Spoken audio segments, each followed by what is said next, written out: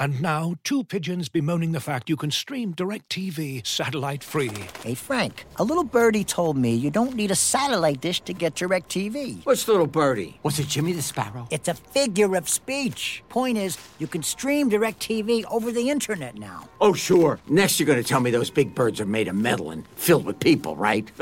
You mean airplanes? Stream DirecTV without a satellite dish. Visit DirecTV.com. High-speed internet service required. Terms and restrictions apply. Hello and welcome to the TIFO Football Podcast. I'm Joe Devine, and I'm now joined by Alex Stewart. Morning. Hello. Hello. Seb Stafford-Bloor. Hello, Joe Devine. Great. Everybody's here, all accounted for. So much to get through today. No time to dawdle. Real Madrid-Barcelona El Clasico occurred. We'll be talking about that. Also, another couple of derbies. The Derby of Rome, the Eternal City. Yes, the game did end, but we'll be talking about that one. And then the biggest one of all, Tottenham-West Ham. The It's Happened Again derby. Monaco played PSG. That's a derby insofar as they're both in France. And Good enough. Thank you. Good enough. And Aston Villa played Arsenal. That happened. We'll talk a little bit about that. Derby. We're going to talk a little bit about Derby later, and of course the Champions League draw as well. Included in today's episode will be a number of other fun and exciting things. PSG, which I asked you to add to the podcast plan, and you didn't. And now I'm just remembering. On there. You just incorrectly scrolled. Don't see it. Oh, but I already said it. I said it. I said it aloud. I said it aloud. You've put an accusation out there in public, and you should really retract it. I was angry about it. Don't retract it. No, I won't. Anyway, if you don't like it when people retract things, then you should get The Athletic. Visit theathletic.com/TIFO, theathletic.com/TIFO, where the quality of the information is so good that very, very infrequently is anything retracted. And when it is, it's usually a typo or an addition rather than a retraction. They just don't do retractions, guys. That's because they're good. Theathletic.com/TIFO, theathletic.com/TIFO. Today I will leave you in the warm hands and the cool embrace of all of the derbies.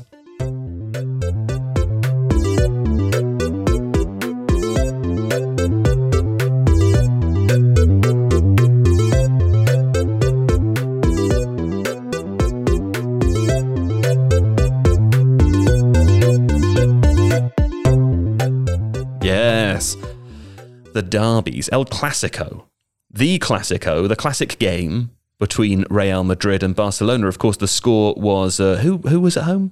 Real Madrid. Real Madrid 0 for Barcelona. Goodness gracious me! Now it was an interesting affair. Seb, the result of the game is not going to change the outcome of the La Liga season, or at least that seems very unlikely. But it's maybe a bit of an indicator of things to come, of a changing tide. Yeah, it felt like one of those games in which you think, I'm going to be reading about this in a 5,000-word essay in a few years' time, because this is kind of the start of an epoch, because it was so dominant. It was also, it feels like whenever that kind of result happens in that particular game, something happens as a result of it, or it marks the passing of something. Well, what happened in the game? Because it seemed like Real were, of course, without Benzema, and their setup was a bit peculiar. It took me a long time to work out what was happening. The main thing that I noticed was that at times Toni Kroos and Luka Modric were the furthest forward pressing when Real were defending, which is not something I'm used to seeing. The Kroos-Modric dynamic was really, really strange because it seemed to create a negative in two different areas of the pitch. First of all, there wasn't much pressure on Barcelona in their own defensive third when they were working the ball forward. Yeah. When the ball got into midfield, it seemed like Real missed the structure that Modric and Kroos provided. In addition to which, Fede Valverde was, I'm not kind of sure, I've never seen Valverde using quite that way. Like there's a couple of times in the first half when he was sort of asked to carry the ball forward in a more of a kind of, actually maybe in a Modric style way. Yeah. It was a little bit of a jumble, a little bit of a mess. And so I wonder whether what we saw on Sunday night was, as we've just said, like the start of something, or whether it was just one of those weird anomalous results that comes from a kind of a massive tactical mistake. But it just didn't seem to. I was watching La Liga TV before the game started, and a lot of their kind of analytical focus was on Barcelona's ball speed and how many passes they're playing per minute, and like the directions of those passes. And it seemed to me as if everything that Real did to counter that kind of weakened them. So maybe they should get a La Liga TV subscription. What's interesting to me, Alex, is, and I know this is wrong before I say it, I do know that Real Madrid do use tactics. But, the funny thing under the Zidane reign, of course, was that it seemed that they won those 3 Champions Leagues in a row with a sort of player-first mentality rather than a system-first mentality. This is the first game I've watched Real Madrid in ages, admittedly as a sort of casual viewer, where I've seen them do tactics, obviously, and it just seemed to go horribly wrong. Yeah, well, I think part of the problem with that is that the midfield has this imbalance in terms of the dynamism that it can bring to pressing situations. So Casemiro is a good presser, but also is asked to be the anchor player. Kroos has occasionally had to drift back and help, but he's not quite as energetic. Valverde is actually the one who kind of gets around. But as Seb was saying, he was tasked with carrying the ball up the field and joining in attacks. But then, of course, that means that he's further up the pitch. And because Barcelona had this ball speed verticality, he was bypassed quite easily and was therefore not able to get back. I think a lot of it was to do with the fact that Benzema wasn't available, and therefore the whole pressing structure changed. Is it okay to have a team where one player, and a fantastic player, but also an aging striker, is suddenly unavailable and then the entire team doesn't work? Is that okay? Yeah, no, it's not, is it? No, it's really quite bad. Yeah. I think it's interesting because the way that pressing starts from the front with good teams who seek to dominate, and obviously if you're playing against Barcelona, that you want to close down the centre backs, you want to close down Busquets, because that's part of the way that they progress the ball. And obviously Benzema would have been really effective in that regard. What's weird is that they didn't just go with another orthodox striker and ask them to do the same thing. And it felt like they had a lack of Jovic on the trust. bench, I suppose. Yeah, Mariano came on, who's kind of game and works hard, but doesn't really bring very much. They tried to do tactics and it didn't work, and it was a bit weird.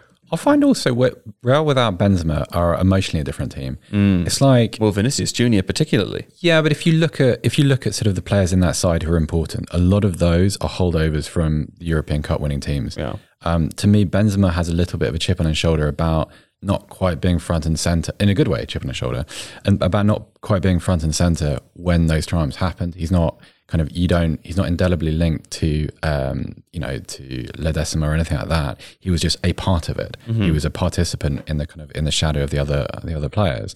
Now when he plays, it's his team. It's inarguably his side. And I think you saw the difference in that PSG game. One of the things beyond just his hat-trick and how well taken his goals were, there is an intensity to his football, which I don't think I ever really associated with Karim Benzema. I didn't see him as that sort of personality. Yeah. He's always seemed a little bit laid back and cool and self-assured, whereas in reality, now he's got these kids around him as well, and he's very clear. I mean, I think one game is not enough evidence for this, but watching the performance of Vinicius in this game, it seems an example of a player without a cool head, Benzema next to him. You can really see how he's enabled the success that Vinicius has had this season. 100%. And also, they've taken Sergio Ramos out of that side. His time is up at Real Madrid and he's moved on to PSG.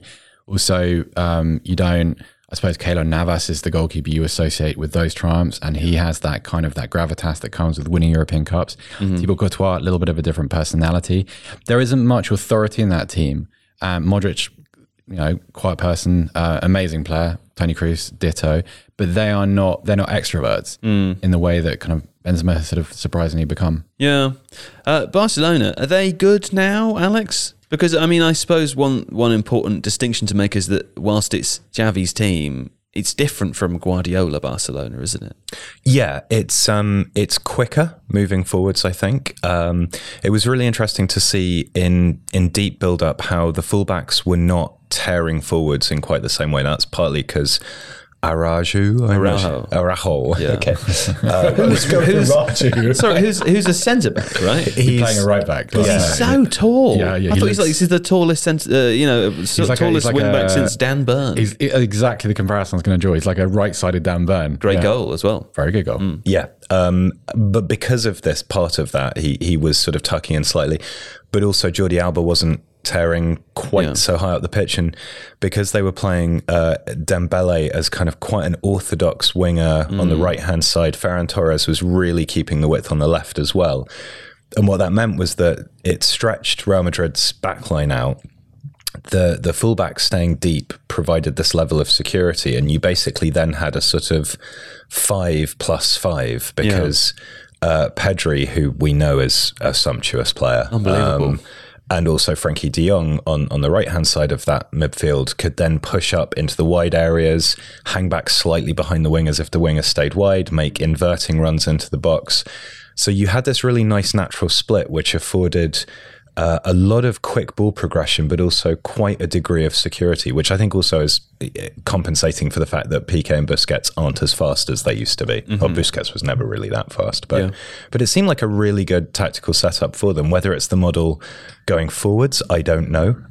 But for this game, it worked really, really well. Like I haven't watched that much of Barcelona so far this season, so this was my first kind of real experience of the new Xavi. But like when I do watch them and I see how good Pedri is and how good Gavi is, and I haven't seen that much of Ansu Fati, but having heard how good he is and seeing how like De Jong is still an amazing player. I mean, they've got an embarrassment of young talent, haven't they? That's extraordinary. I was super impressed by Dembele last night, actually. Yeah. The move that he puts on his man for the first goal.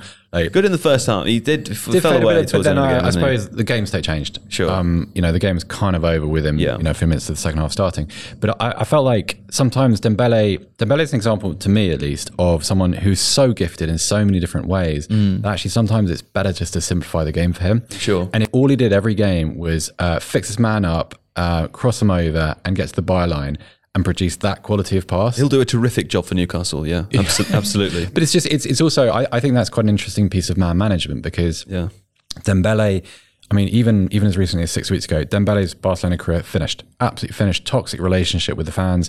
A couple of weeks ago, he was booed onto Camp Nou when he came on as a substitute, scored a goal. I forget who it was against. It was the one that he shot that he roofed from about 10 yards away. And he kind of, not converted the fans within a space of a few minutes, but kind of won a few people over and then ran straight to Xavi Hernandez after he scored. And it's quite an interesting thing because I think a lot of people saw him as, right, you earn too much money, you're a pain, you're always injured, your off the field preparation isn't what it should be. Whereas now it's all, he can do it with both feet. Yeah, but he looks like a perfect component. Yeah. And we're all getting a bit carried away off the base of one game. But why not? Why not? I think it's fun to enjoy Barcelona that. Don't beat Real Madrid in Madrid 4-0 every season. So I got carried away earlier when Real Madrid beat PSG. That was exciting. That was fun. I'll be carried away at their expense. Yeah. Football. I think the other thing with Barca is that it's a club that loves its stories, right? Yeah. And so this core of younger players, or having people like Dembele, who is still very young, being rehabilitated under a returning hero who has them playing a certain style of football now, it seems to have enough of a kind of Guardiola facet to feel familiar, but has that increased verticality, which is common amongst... Here's a question for you then. Go on. I can see where you're going, right? But my question is, do you reinsert Messi into that team in the summer? No. I also agree. And I think that's a sad truth, isn't it? But it's better. It's not necessarily better in terms of results on the pitch without him there.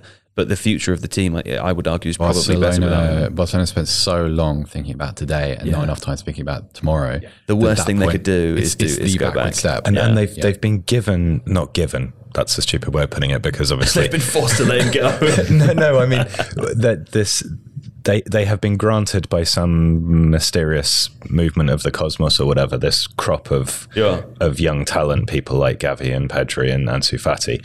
It would be insane to start retrospectively looking at or if we bring Messi back. This team has its figurehead in the dugout. It doesn't need to have a figurehead quite so much on the pitch. It was always a system team. Right. And you have Busquets, you have Alba, you have Piqué, they're still there. Ter Stegen, I think, as well. As a point of continuity is underrated for that team. He's been there an awfully long time now. He has, and he hasn't had the best season, but his form has started to pick up a little bit as well. But it's interesting actually, like when you put Messi back into that conversation, like forgetting like wages and all that kind of stuff, you create a lot more noise. And this was I think the charm of this performance was that it came out of nowhere. Yeah. I think I sat down to watch that game thinking 2-2, 2-1 to somebody, close game, probably back rail even without Benzema, just because there's a little bit more big game experience. What were they, 11 points ahead in the league or something? But you look at some of those players, Ferran Torres, Aubameyang. Okay, good players. Ferran Torres is an excellent player, but has had a pretty difficult start to a time at Barcelona. Hasn't scored enough goals. Played quite well. Hasn't scored enough. Aubameyang, you're there by kind of like it's a kind of sliding doors situation, aren't you? Really? Yeah. He played brilliantly. Well, on his goal, by the way, to cut off the end of your point for fun. Yeah. Interesting moment before Aubameyang's goal. It was the Barcelona's fourth. You mean it's his second? Sorry. Barcelona's fourth. His goal. Yeah. The linesman called it offside before he scored. Yeah. And the ref didn't blow the whistle, but the Real players saw the flag and basically slowed up. Not to say they could have stopped it anyway, but maybe they could have, and they slowed up. The ball goes in and then VAR gives the goal. I didn't realise. I thought the reason that the Premier League referees and assistants were told to hold the flag until after the move had finished would be because if they raised the flag, that would end the move before what could happen. Whereas in this case, that's not true. So what we were told at Stockley Park was that the flag stayed down. The flag doesn't stop the game. So the flag stays down when when there's an obvious offside. Sometimes because it creates this. It stops what happened last night from happening. So it's just an aesthetic thing? Pretty much, yeah, because it makes people angry. And rightly so, because if you concede that goal when you can see an offside flag and you suspect some of your players have kind of stopped, well, really, it's your player's fault. But at the same time, it's not going to stop you raging, is it? Because fans are like that. It's perfectly legitimate as a goal, and there's no question that it shouldn't have stood. But it's just... it could have been handled better. And I don't know anything about what assistant referees in Spain have been instructed to do with VAR, but in England, very much keep the flag down. Yeah, okay, fine. A quick stat before we move on. From the TV man of La Liga TV, he told me that, and everyone else watching, would you believe that was Vinicius Junior's 9th Clasico? Ridiculous. That seems crazy. I know he was on the wrong side last night, but he's become a seriously good player. Yeah. By the way, because we don't often get to do this, really excellent refereeing for the penalty decision, for the non-penalty decision involving Vinicius when he went down in anticipation of Thibaut Courtois' challenge. In anticipation of Ter Stegen's challenge, because that happens really quickly. And the referee got it spot on first time around. No need for VAR. I know VAR is there to bail him out. Is that the one where Piqué put his arm around him? Yeah, exactly that. It's a terrible bit of diving, but it was great diving. Refereeing because given from the referee's perspective, head on, you wouldn't have had that depth perception, although you wouldn't have been able to see the gap between the goalkeeper and Vinicius. So, absolutely. Well done, referee. Well, Seb's got a little take on Pochettino and Real Madrid, which we'll come back to when we talk about PSG. Yeah. But let's go for a quick break now, and after that, we'll be back. Looking for an assist with your credit card, but can't get a hold of anyone? Luckily, with 24/7 US-based live customer service from Discover, everyone has the option to talk to a real person anytime, day or night. Yep, you heard that right. You can talk to a real human in customer service at any time. Sounds like a real game changer if you ask us. Make the right call and get the service you deserve with Discover. Limitations apply. See terms at discover.com/creditcard. This episode is brought to you by Michelob Ultra, the official beer sponsor of the NBA. Want to get closer to the game than ever before? Michelob Ultra Courtside is giving fans the chance to win exclusive NBA prizes and experiences like official gear, courtside seats to an NBA game, and more. Head over to MichelobUltra.com/courtside to learn more. We're back. Yes, very exciting. The other big derby of the weekend, Roma 3-0 Lazio. In the Eternal City. When we talked about this we had a little chat about this, and I was like, maybe it'd be fun, a nice little change of pace for the podcast, if I asked you about what you enjoyed about that game. So let's do that. Yes, I'm sure the listeners will enjoy that. No, nice change of pace. Let's open up the mind of Joe Devine. Let's see that big football brain. Yeah. What did you make of it? Let's reveal how small the brain is. What was your question, sorry? What did you make of the game? I really liked the game. What did you really like about the game? Oh, well, that's I'm just going to cut you off there, actually. You particularly liked, because I know this already. No, don't get... because all the things I've written down are the only things I have to say. Yeah, I know. If you say those things, I have nothing to say. Welcome to the other side of the microphone. Let's see how it works. What did you make of Tammy Abraham? I thought he was fantastic. I thought he was talismanic. Seb. Interesting. Why? I think, well, put it this way, whatever James Horncastle said on the broadcast is what I'm going to say now. Okay, because And one of the things that James Horncastle said was, we all know how huge this game is. It's a legend maker. Yeah, Sure I don't is. think he said exactly that, but that's my version of what he said. It's a legend maker game, and whatever happens to Tammy Abraham now, whether he stops scoring for the rest of this, 23 already so far this season, 9 games left, plenty of time to up that tally. Whatever he does, if he leaves in the summer, he will forever be in the folklore of Roma fans for that fantastic brace. And he had a chance to make it 3 as well. I think it would have been the first hat trick in that derby for many years. But he didn't. So on your notes from this game, you've just put Horncastle as one of your points. Was that what you were going to say? Well, there? that's just because I tell you what, I don't normally watch Serie A, right? Yeah. So when I sat down to watch it, I said, "Oh, it's James Horncastle on the telly." Yeah. I know him because he comes here to do Tifo videos. I mean, I only know him through a byproduct of being colleagues. He would never be my friend in real life, but I can try. He's kind of forced to be your friend now. So exactly. So what I did was I thought, I'll text him, because that's what a pushy friend does. Yeah. And so I texted him to say, you're on the telly. You look good on the telly, something like that. I went to an ad break and he texts me back. And I got all excited about it because a man on the telly is texting me while on the telly. That's never happened to me before. When and you it was meet very people exciting. outside the Athletic, do you tell them that James Horncastle is your friend? 100%. Yeah. Nice. Yeah. Actually, we're related. You're quite taken with Lorenzo Pellegrini's free kick. You really like that. You texted me to talk to me No about joke. that. That's one of the best free kicks I've ever Lovely. seen. Have you seen it? Yes. It's unbelievable. You know, I compared it on Twitter to, you seen those TikTok videos where people put objects in like the perfect space for them? I don't know how to describe this better, but someone will find a pencil and they'll find a straw and it fits incredibly perfectly satisfying. in the Yes, straw. yes, It's like yes, a sort of visual ASMR thing. Yeah. This is what that free kick was. It literally couldn't have been any more top right corner. It was amazing. Keeper had absolutely no chance of saving it. I genuinely can't remember the last free kick I saw that was as good as that. And he's fiery, isn't he? Pellegrini. He's fantastic. Can I just say one more thing on Tammy Abraham as well, You may by the do. way? Yes, you may. The one thing I liked about his performance, other than how he was always there to bag the easy chance, was his confidence with the fans as well. He repeatedly gestured to the fans to make more noise and to back him. When he made a couple of tackles tracking back and then sort of bellowed in the face of the opposition player as a sort of successful gladiator. He loved it. He just seemed to be having the best time. He looked more like a rock star than a football player. He loves football. So I remember covering him when He loves football, Alex. Did you know? he really loves it. I'm shocked. He likes We it. were doing. He was part of the England under-21 team in Poland in 2017. We had a Skype while I was there. Do you remember that? Yes, I Yes, do. about the stuff. Yeah.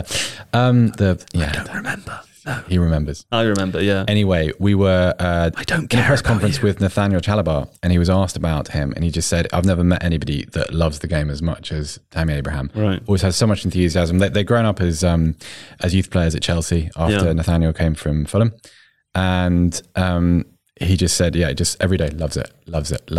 And you see that. I think whenever I've watched Tammy Abraham play for Roma, they've had some bad moments, been kind of up and down yet. But he just seems to enjoy the theatre of being a Roma player. And it's so entertaining to watch. Can I say as well, I don't want to be the person that does will he come back to the Premier League because he's English? But there's a certain irony to him leaving Chelsea in the summer and Romelu Lukaku arriving from Serie A. 23 goals in Serie A, it's no mean feat, is it? It's not, but I think there's a truth in that currently it is harder to score goals in the Premier League than it is in Serie A. Yeah. But then also I believe in players being in the right situation for their personality, their talent, and Tammy Abraham's found the perfect place. Well, let me talk to you more about Roma broadly, because I think I'll find this fun. Okay. Of course, I didn't realise that Sarri was the Lazio manager until I sat down to watch this game. Maurizio Sarri, that is, for anyone listening who also didn't know that. I didn't realise. But I was, it's quite fun to watch for that reason. Mourinho, of course, being the Roma manager as well. I mean, the Mourinho thing for the season so far has been, we spent £100 million in the summer, and they're shit, right? That's the thing. They were supposed to be. They're Or at good least- and bad. No, but at the beginning of the season, you very mean the inconsistent. narrative. Yeah. But the narrative around it, they are not in the top four, right? I think Atalanta took over again, took over fifth place again. Roma were briefly there, but still 8 points behind Juve in fourth. They're going to finish in the Europa League places. So that has to be considered a failure, because you have Jose Mourinho, you spent £100 million and you finish outside the top four in Serie A. Not really that acceptable. However, they are currently on a 10-game unbeaten run, right?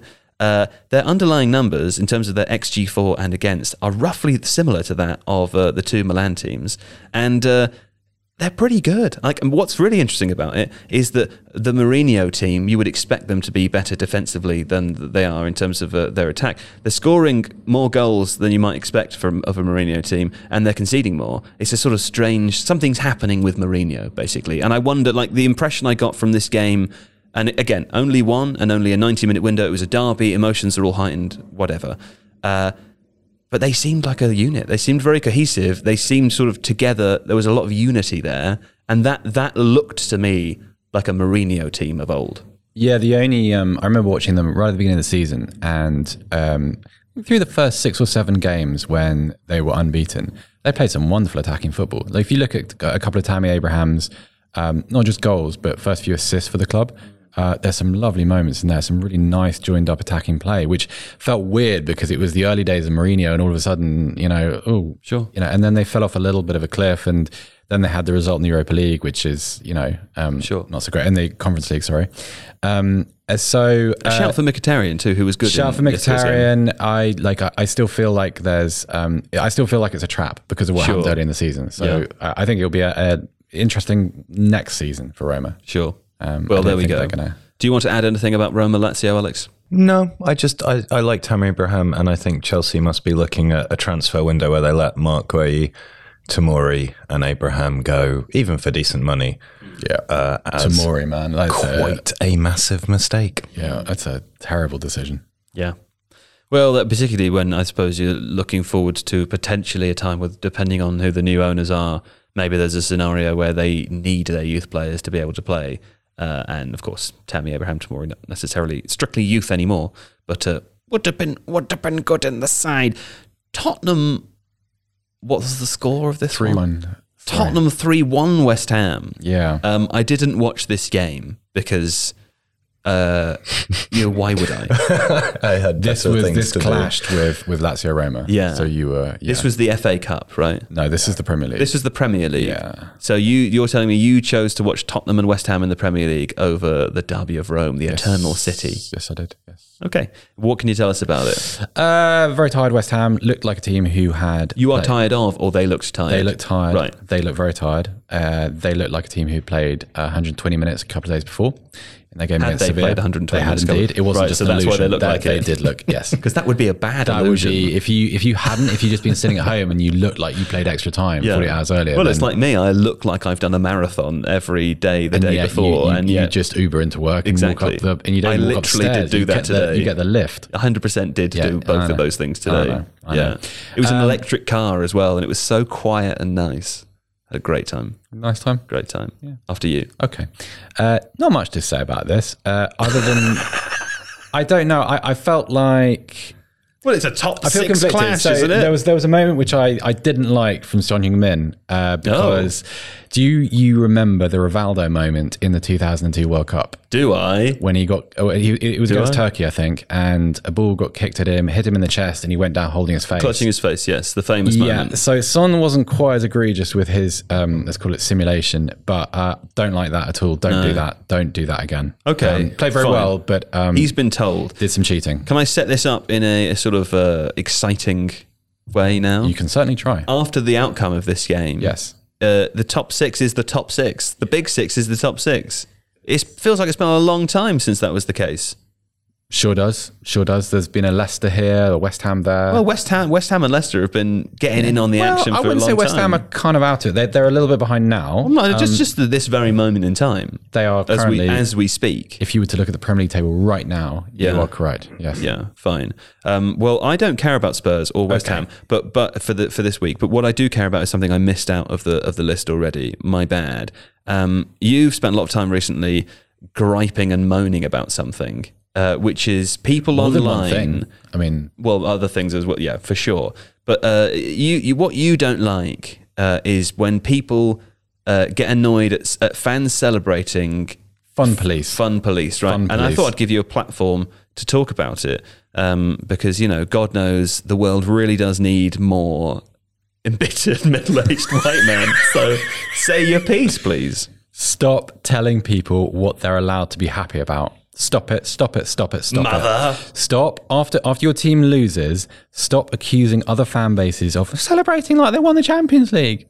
Like, it's endless. It's also... It's very rare that Seb does that voice, by the way. Football is escapism. So let me give you an example from my personal life. A couple of weeks ago, Tottenham beat Manchester City, and we have had a little bit of a trying time as a family lately. And yes, I know that game meant very little in the grand context. We did not win football as a result of it, but it was a nice moment, a nice little pick-me-up for me in my life at the time. I'm embarrassed for you. I'm embarrassed that you were happy but it about is that. my embarrassment to carry. Sure. It's my right to embarrass myself. Yeah. Because that is what football is. It is escapism. It is not this kind of, what does it all mean? What does it all mean? Yeah. Work is for what does it all mean? Sure.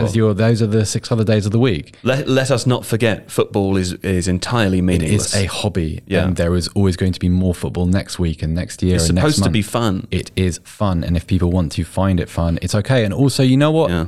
If Arsenal supporters, if you're a Villa fan, so this was in reaction to Gabby Agbonlahor being provocative on TalkSport after Villa lost to Arsenal.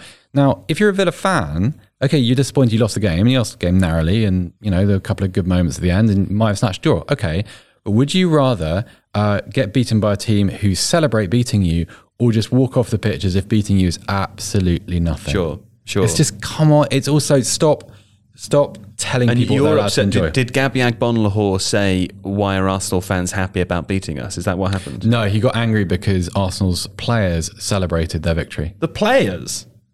So here's a distinction I'd like to draw. And I think this is an interesting room for discussion here, right? What do you think about this, Alex? I agree with Seb when it comes to fans, right? Don't tell fans what they can and can't cheer about, because it's just supposed to be fun. Who are you to determine someone else's emotional state? Players, I can remember a time when you'd have a manager like Alex Ferguson who would be irritated if he perceived them to be over celebrating something that, you know, that maybe wasn't what he considered to be the peak of their achievement, or a win that maybe they hadn't worked hard enough to get to. There's a slightly different thing there, isn't there? Because on the one hand, it's just the meaningless of football and the fun frivolity of all of it. On the other, it is trying to mould a championship team across the course of a season, keeping them sort of psychologically in check and making sure that they don't check out having celebrated something too much. Like, those are different things, right? Yeah, totally they are. I'm fine with a manager telling players don't celebrate that. I'm not fine with people telling other people not to celebrate. Yeah, I think there's a degree to which celebration could indicate like an overconfidence or something. I don't think that applies to this Arsenal situation here. I think they have a young team. It was They're on a winning streak. hard-won game. Arteta's encouraging the celebration. Yeah. Right, and you know, Saka got kicked around the park again. Also, Villa are good. And yeah, Villa are a good side. You know, it's So I think there's a degree to which I think if you're at the stage that Man United were at that point in time, and Ferguson is trying to instill a kind of ruthlessness, that's all well and good. Arsenal aren't at that point yet, but I would agree entirely. I just think there's way too much noise around football anyway. I despair of the amount of whinging about refereeing decisions there is on Twitter. Sure. Like, it's happened. Get over it. Yeah. There's no conspiracy. Referees make mistakes. Some referees are better than others. Like, it doesn't matter. Why do people endlessly rehash these arguments about, oh, we didn't get that decision, we should have got this. There was a handball 7 weeks ago. Look, it proves that everyone hates Everton. I literally couldn't care less about any of that. When we went down to Stockley Park, I was in our briefing session with our good friend Nick Miller. And the Millman. Yeah, there was a group Friend of of the fans podcast. from a club I won't identify, but he used the opportunity not really to learn about VAR, but to have a go at some of the PG, MOL and Premier League officials who were gathered there. They just wanted to re-referee everything that had happened within the last 10 years. It was A journalist? No, because it was journalists and fans there. Oh, they brought fans in. They brought some fans in there. Don't and, bring the fans in. Don't let fans into your house. and it was actually quite uncomfortable because they would say, right, so with VAR, now if that applied in this situation, and they would draw a tangent back to Is that what the fans contentious sound like? refereeing. Yes. Your impression of fans, That's is that what my, it is? That's my ordinary person voice. Did you diminish your posh accent to do an just- impression of football fans? I kind of normalised myself, you know. on the verge of editing that out of the podcast. That's how offensive that was. No, it's Do you fine. want to apologise? Not really. No. I saw. So Southampton played Man City at the weekend in the FA Cup. Yeah. Probably the FA Cup, some cup. And I'm sure we won't talk about it because it's not that relevant. No, it's not on the plan. Great. Yeah. Southampton actually did quite well. But, anyway, they lost to Chelsea. Yeah. Man City. 4-1. Yeah. Sounds like they did well. Yeah. My point being, there was a conversation earlier in the season about James Ward-Prowse receiving a booking or a red card because Mike Dean was the VAR. There was some sort of conversation around it. And Mike Dean awarded a penalty against Salisu for tripping Jesus, right? Right, yeah. A correct penalty decision. Sure. But there are literally Southampton fans going, oh, well, it's because we had a go at Mike Dean earlier in the season, so he's awarded this penalty. Like, that's insane. Yeah. Thinking that. It was a clear penalty. I don't understand how it's about it's emotional tie, isn't it? It's, you get it. You're in those moments where the only thing stood between it's a different me analogy. and Hold the on. void Sorry. is, What I'm saying is, I get caught up in stuff. If I relied I'll upon call for Southampton someone's for my death emotional help, in a moment of agony, you know, like if I can see that, even if I don't support the team, sometimes I get all caught up in the story. I think the key thing is just sort of being aware of what's happening to you, and that's fine. But I'm cool with all that stuff, man. It is a bit boring if you don't care about it, and also don't go on about it forever. Come on, but focus on most the people know good when to things, stop. right? See, that's a misunderstanding, right? I don't think football is only there to be focused on for the good things. Like, use it for whatever. I mean, like, it's infuriating sometimes. It's a stupid game where people don't do things that they should, or something is unfair, something's unjustified, and then people get all angry about it, let their anger out. It's not the worst thing. Like, in terms of how people emotionally connect with it. I there's agree a whole, with that. I know you wouldn't understand, but there's a spectrum of different emotions that a human can experience. Sure. And they're all equally valid. I totally understand that in terms of like the expiation of anger or something at that point in time. Understands it in theory. I've read about it in a book. I know. But what I don't understand is this hanging on to it for weeks and months and then bringing it up repetitively in this kind of petulant fashion to go, oh, well, this is... But that's just whataboutery, isn't it? It's kind of every time there's a decision. But if you feel emotions, Yeah. and maybe you can talk to me afterwards about what that's like, let them out in one go. Oh, I'm so angry about that. This is how people sound, yes. And then just let it, I think the rule is Right. I think Is that not good? Well, the thing is that I Likewise I with joy. I really enjoyed Phil Foden's goal, and it was against my team, but it was really good. Yeah, you're not a normal guy. Yeah, I don't think I've ever I don't enjoyed think you it. have the qualifications to talk about a normal guy. Okay. Enjoy what you want. That's Yeah. the standing order from this. That's the point, right? Right, just don't celebrate corner if you know want. me. I mean, I love being Isn't filled with enjoy rage. what you want. you kind of you a- do like rage. Like every now and I again, love rage. Sort of one of the kind of the hidden TIFO dynamics is that there's a different you first thing in the morning before you've had your first. I was grumpy this cigarette. morning. No, not this morning. I mean, you were fine most this morning, mornings, but yeah. I've spoken to you at times where company issues have got the better of you before you've had enough nicotine in your system to deal with them properly. Sure, work-related Exactly stresses that. or But then life you need to let stresses. it out because there's no value in Right. pretending to. You But know, also, answer me this, right? Both of you, please. And this is something I think about regularly, right? When was the last time that you screamed as loudly as you could?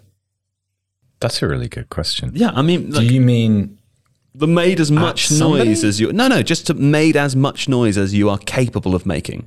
For me, it was when I was a child. Yeah. I mean, also, I think about, I live in London. Everyone in London lives on top of each other.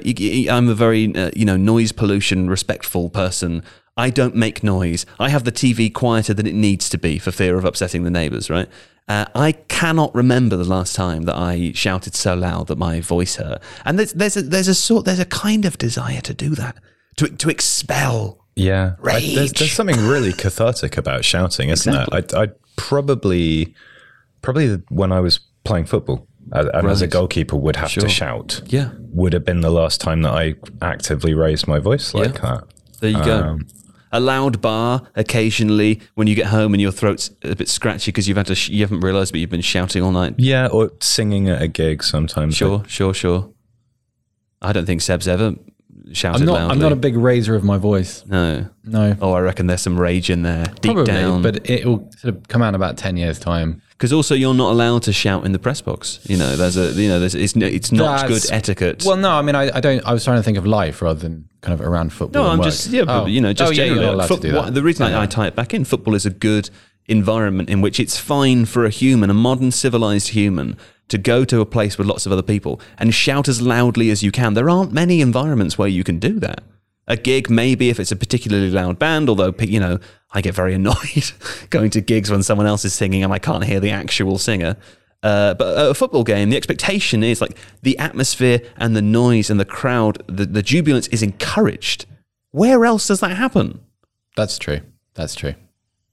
Yeah, most other places it's definitely not encouraged. No. Found that out, yeah. It might be sort of accepted in some places, but You know, it's quite interesting when you sort of I was watching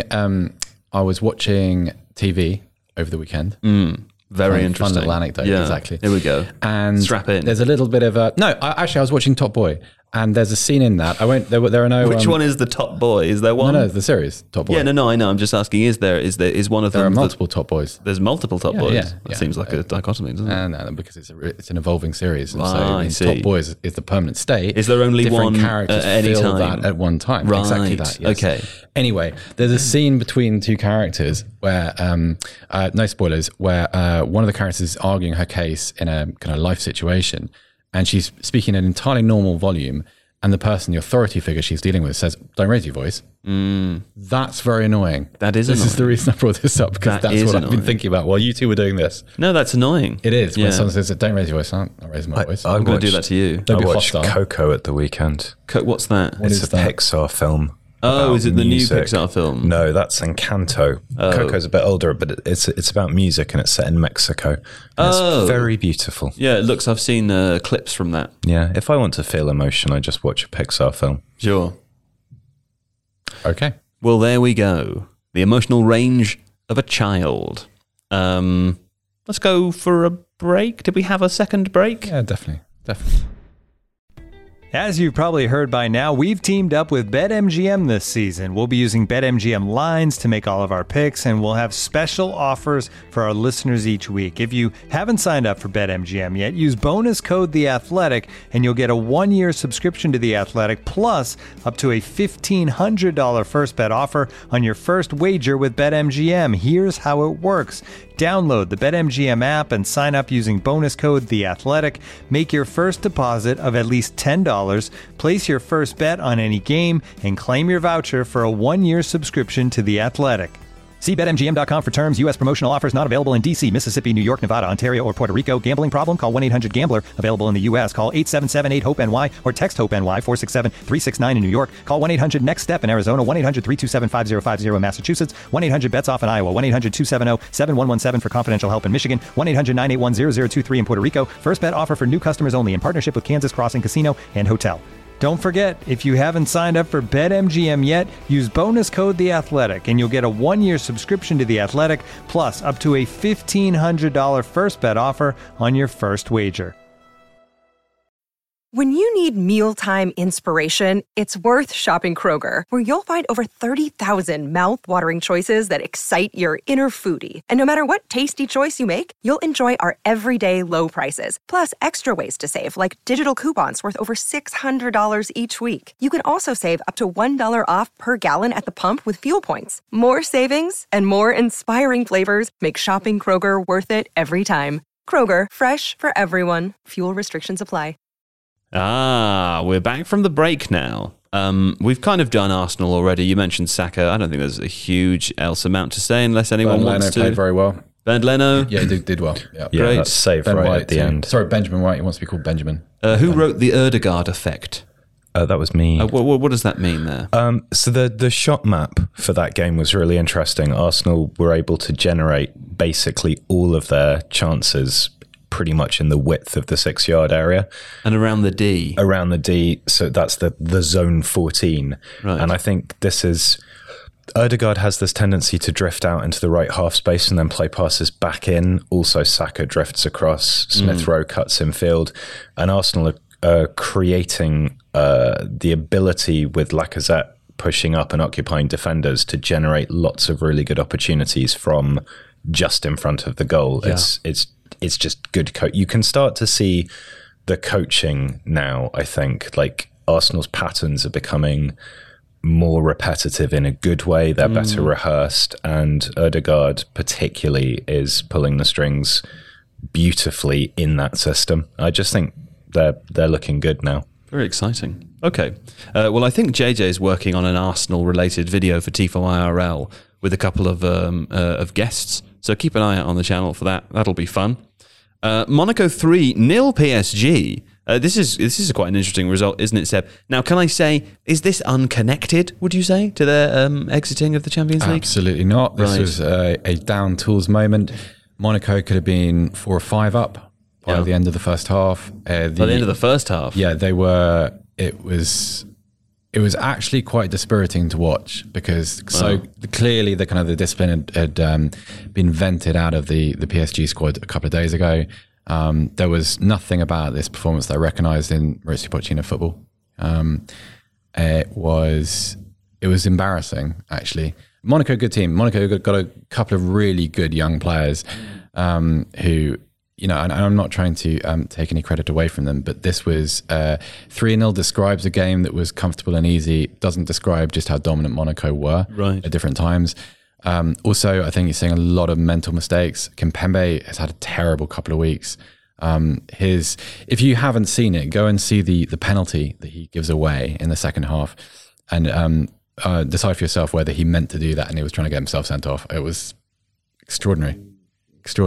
Okay. It was, well, I mean, I guess I don't know to the extent to which, the severity of which, but maybe these sorts of things are not unexpected when PSG go out of the Champions League, right? I mean, there's not a huge amount to play for in Liga. What are you playing for? Also, I don't think this is about we're out of the Champions League, so our season's over. I think this is about the fabric of PSG as an identity organisation. issue. Yeah, absolutely. It's like where is the accountability? So if you're a PSG player, what are you loyal to? Yeah. Because it's a club that is so wealthy that it kind of exists above its fan base, and kind of the clouds above the populace.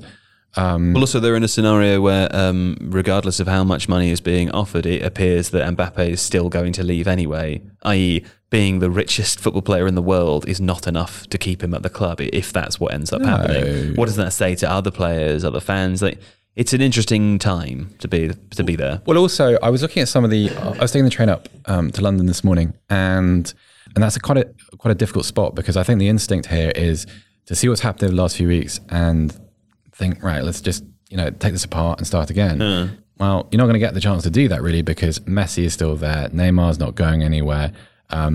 You become a prisoner of your own generosity. Wijnaldum is still a good player, but I doubt he's going to earn as much as he is there anywhere else. Yeah. Julian Draxler, players like this, that you cannot. They're like big Man United. Well, there's no major surgery that you can do, because your resources are too tied up in players who I think are probably there as a result of a kind of a erroneous recruiting strategy. I think it's PSG are a hugely frustrating thing for me, because for a start, the club existed before they were taken over, and have some of the greatest shirts ever seen in Liga back in the day, as it happens, designed by a fashion designer who was on their board of directors for a while.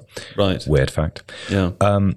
But they have this incredible catchment area. They have an incredible youth system, and exactly the kind of thing that you're seeing at Barcelona, where La Masia is starting to bring out these players again, like Pedri, like Gavi, and so on.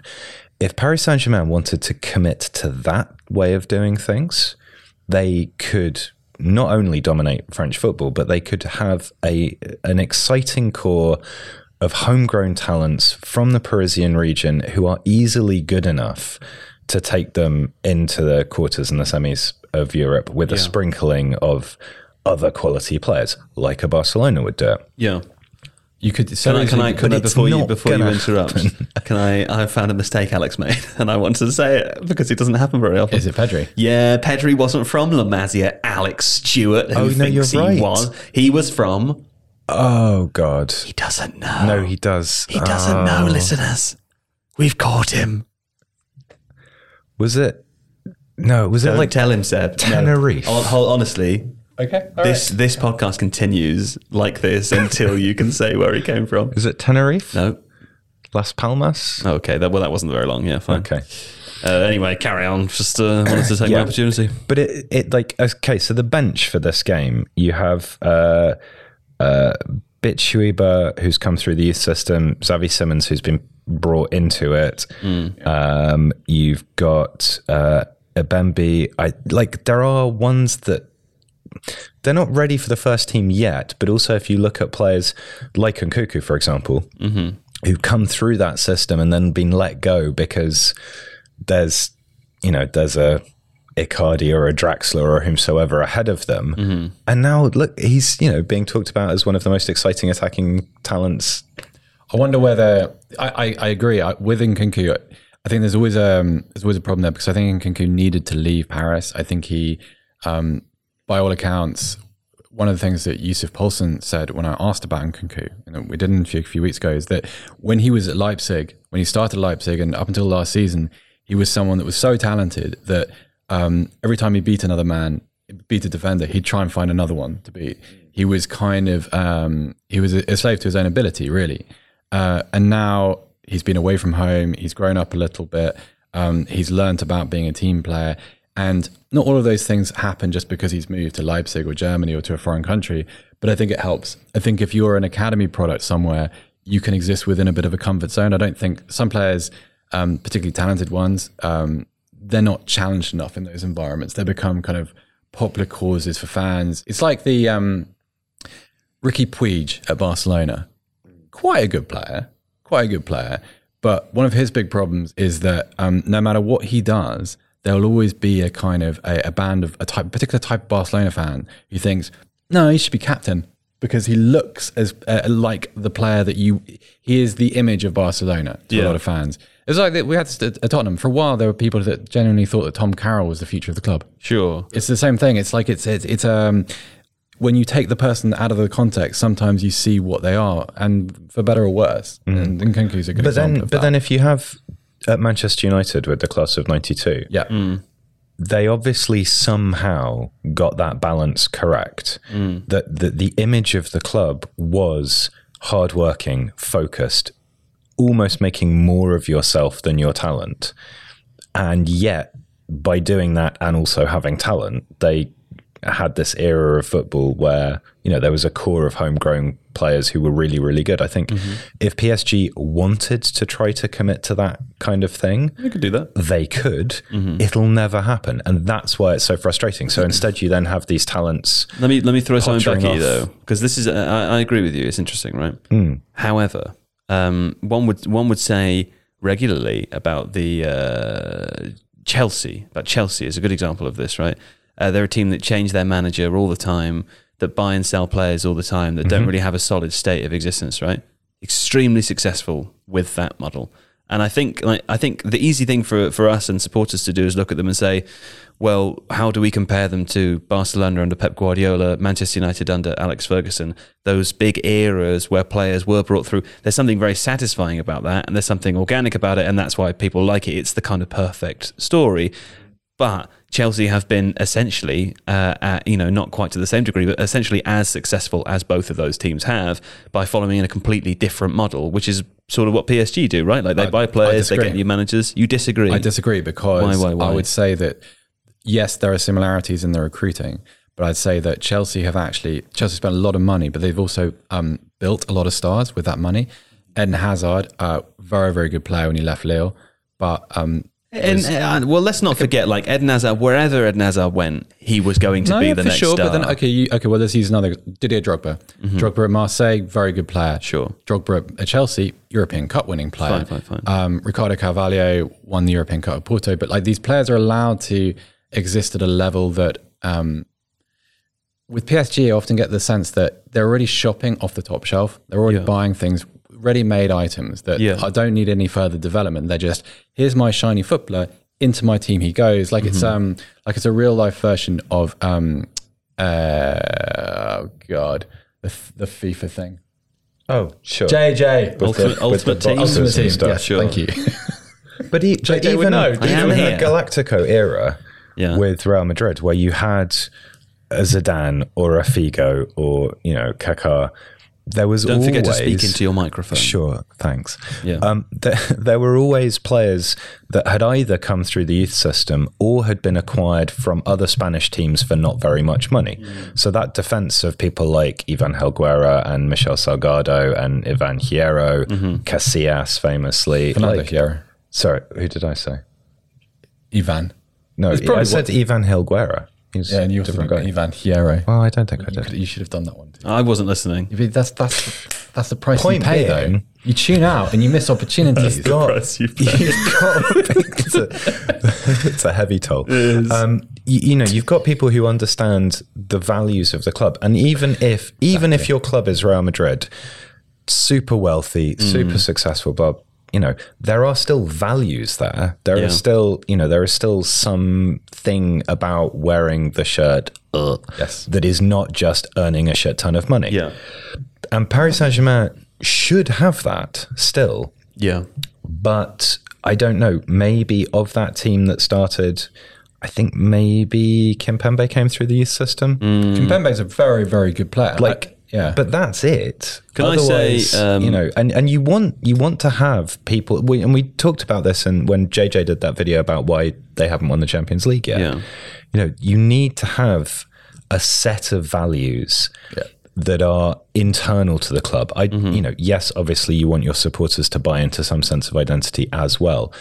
But if your young stars in your youth system are running around thinking they're the dog's bollocks, that requires stronger leadership. That requires people to say, no, you haven't earned your place yet. But if you do, this is what awaits you. We've got to wrap this up because there's two other things to get to. So unless, put it this way, Seb, if what you say isn't extremely interesting and one of the best things you say all day, you will be in trouble. If your brand supersedes your football, this is not a good start. It's a problem. It always is a problem. You look at listeners the at home examples. won't know this, but Seb's always talking about brand. He's obsessed with his own personal brand, how he comes across to people. Sometimes I call you on a weekend to talk about it. Yeah, like, talk what do you about think the- about it? Was my brand The good this Stafford week? Bloor brand. Yeah. Let me tell you about something much more interesting than that. It's a game I used to play with my friends called Sausage. Right? I've just been reminded of it. We played it for years, but I haven't played it for a long time. And this is because me and a group of people that I used to spend time with, all very keen to correct each other. Used to spend time with.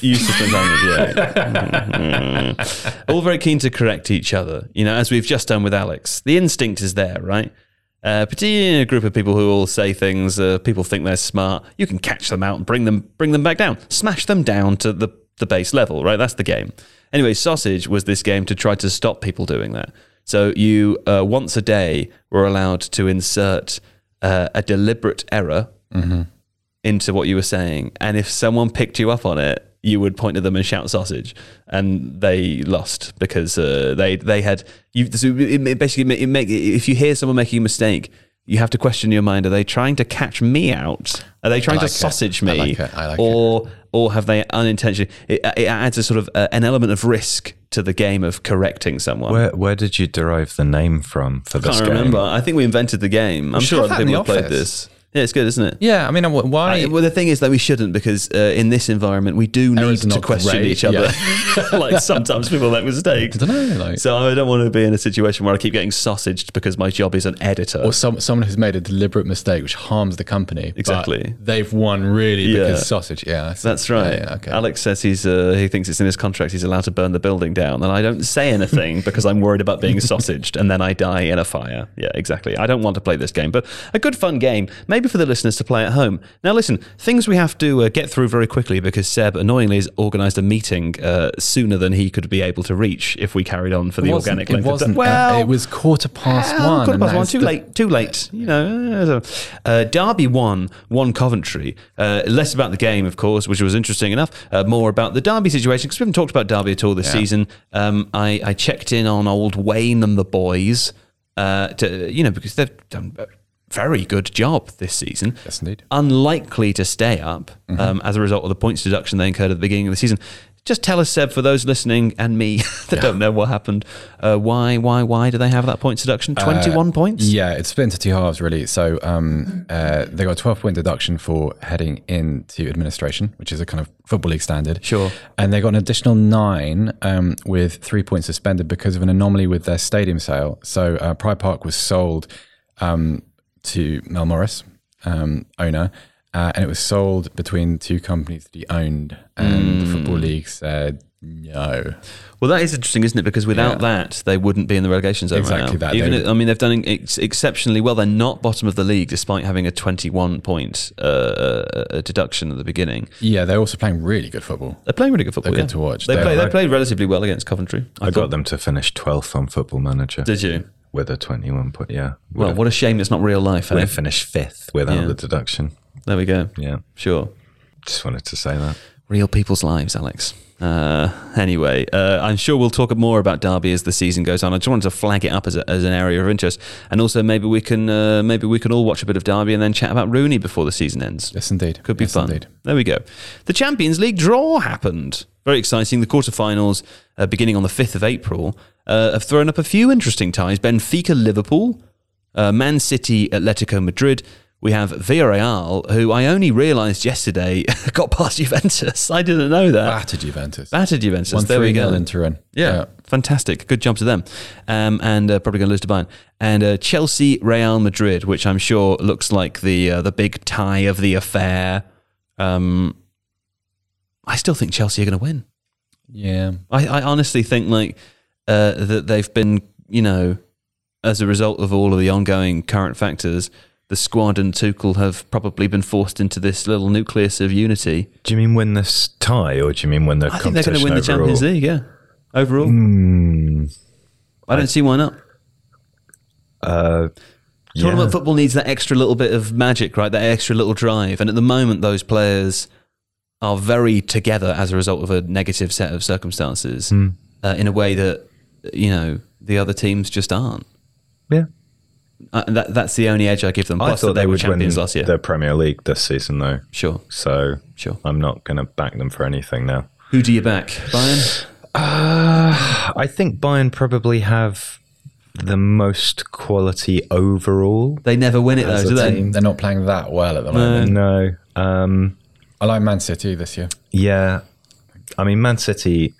Pretty safe old bet, isn't it? Man City also just have such a plethora of options as well. Sure. Yeah. When things are, if things aren't going that great and you can bring on Foden and Mahrez. They also never win it, though. But they've got the anti thing so every successful tournament needs that magical intangible.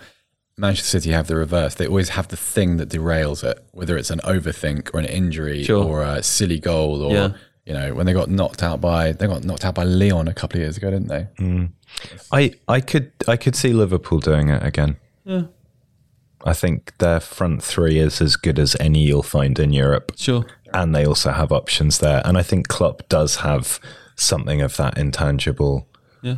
Particularly if City start to lengthen the gap at the top of the Premier League, that becomes the thing for them. So sure. But yeah, it's difficult. I really think it's Chelsea. Okay.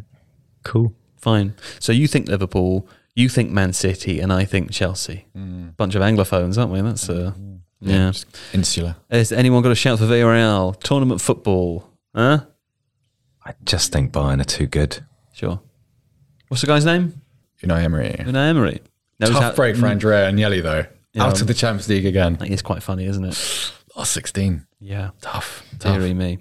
Fine. Better get that Super League going quickly. Yes, absolutely. Cool. Right. Anything we've missed? No, I think this has been very fulsome. Sure. Fine.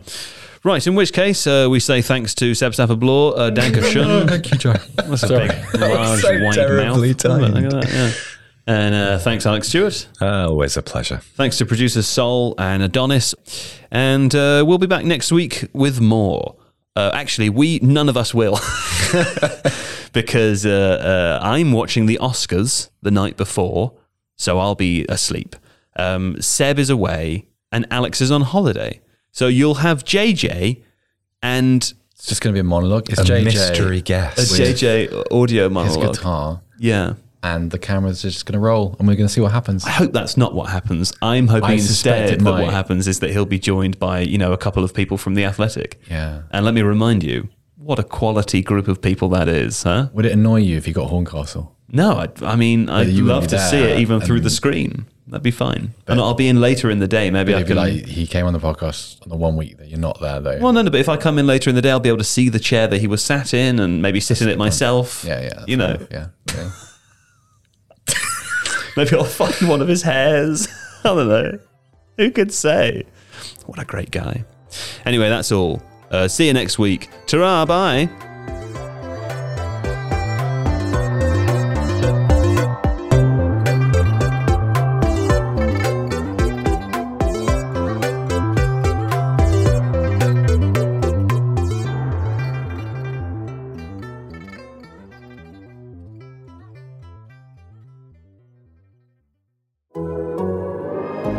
The Athletic.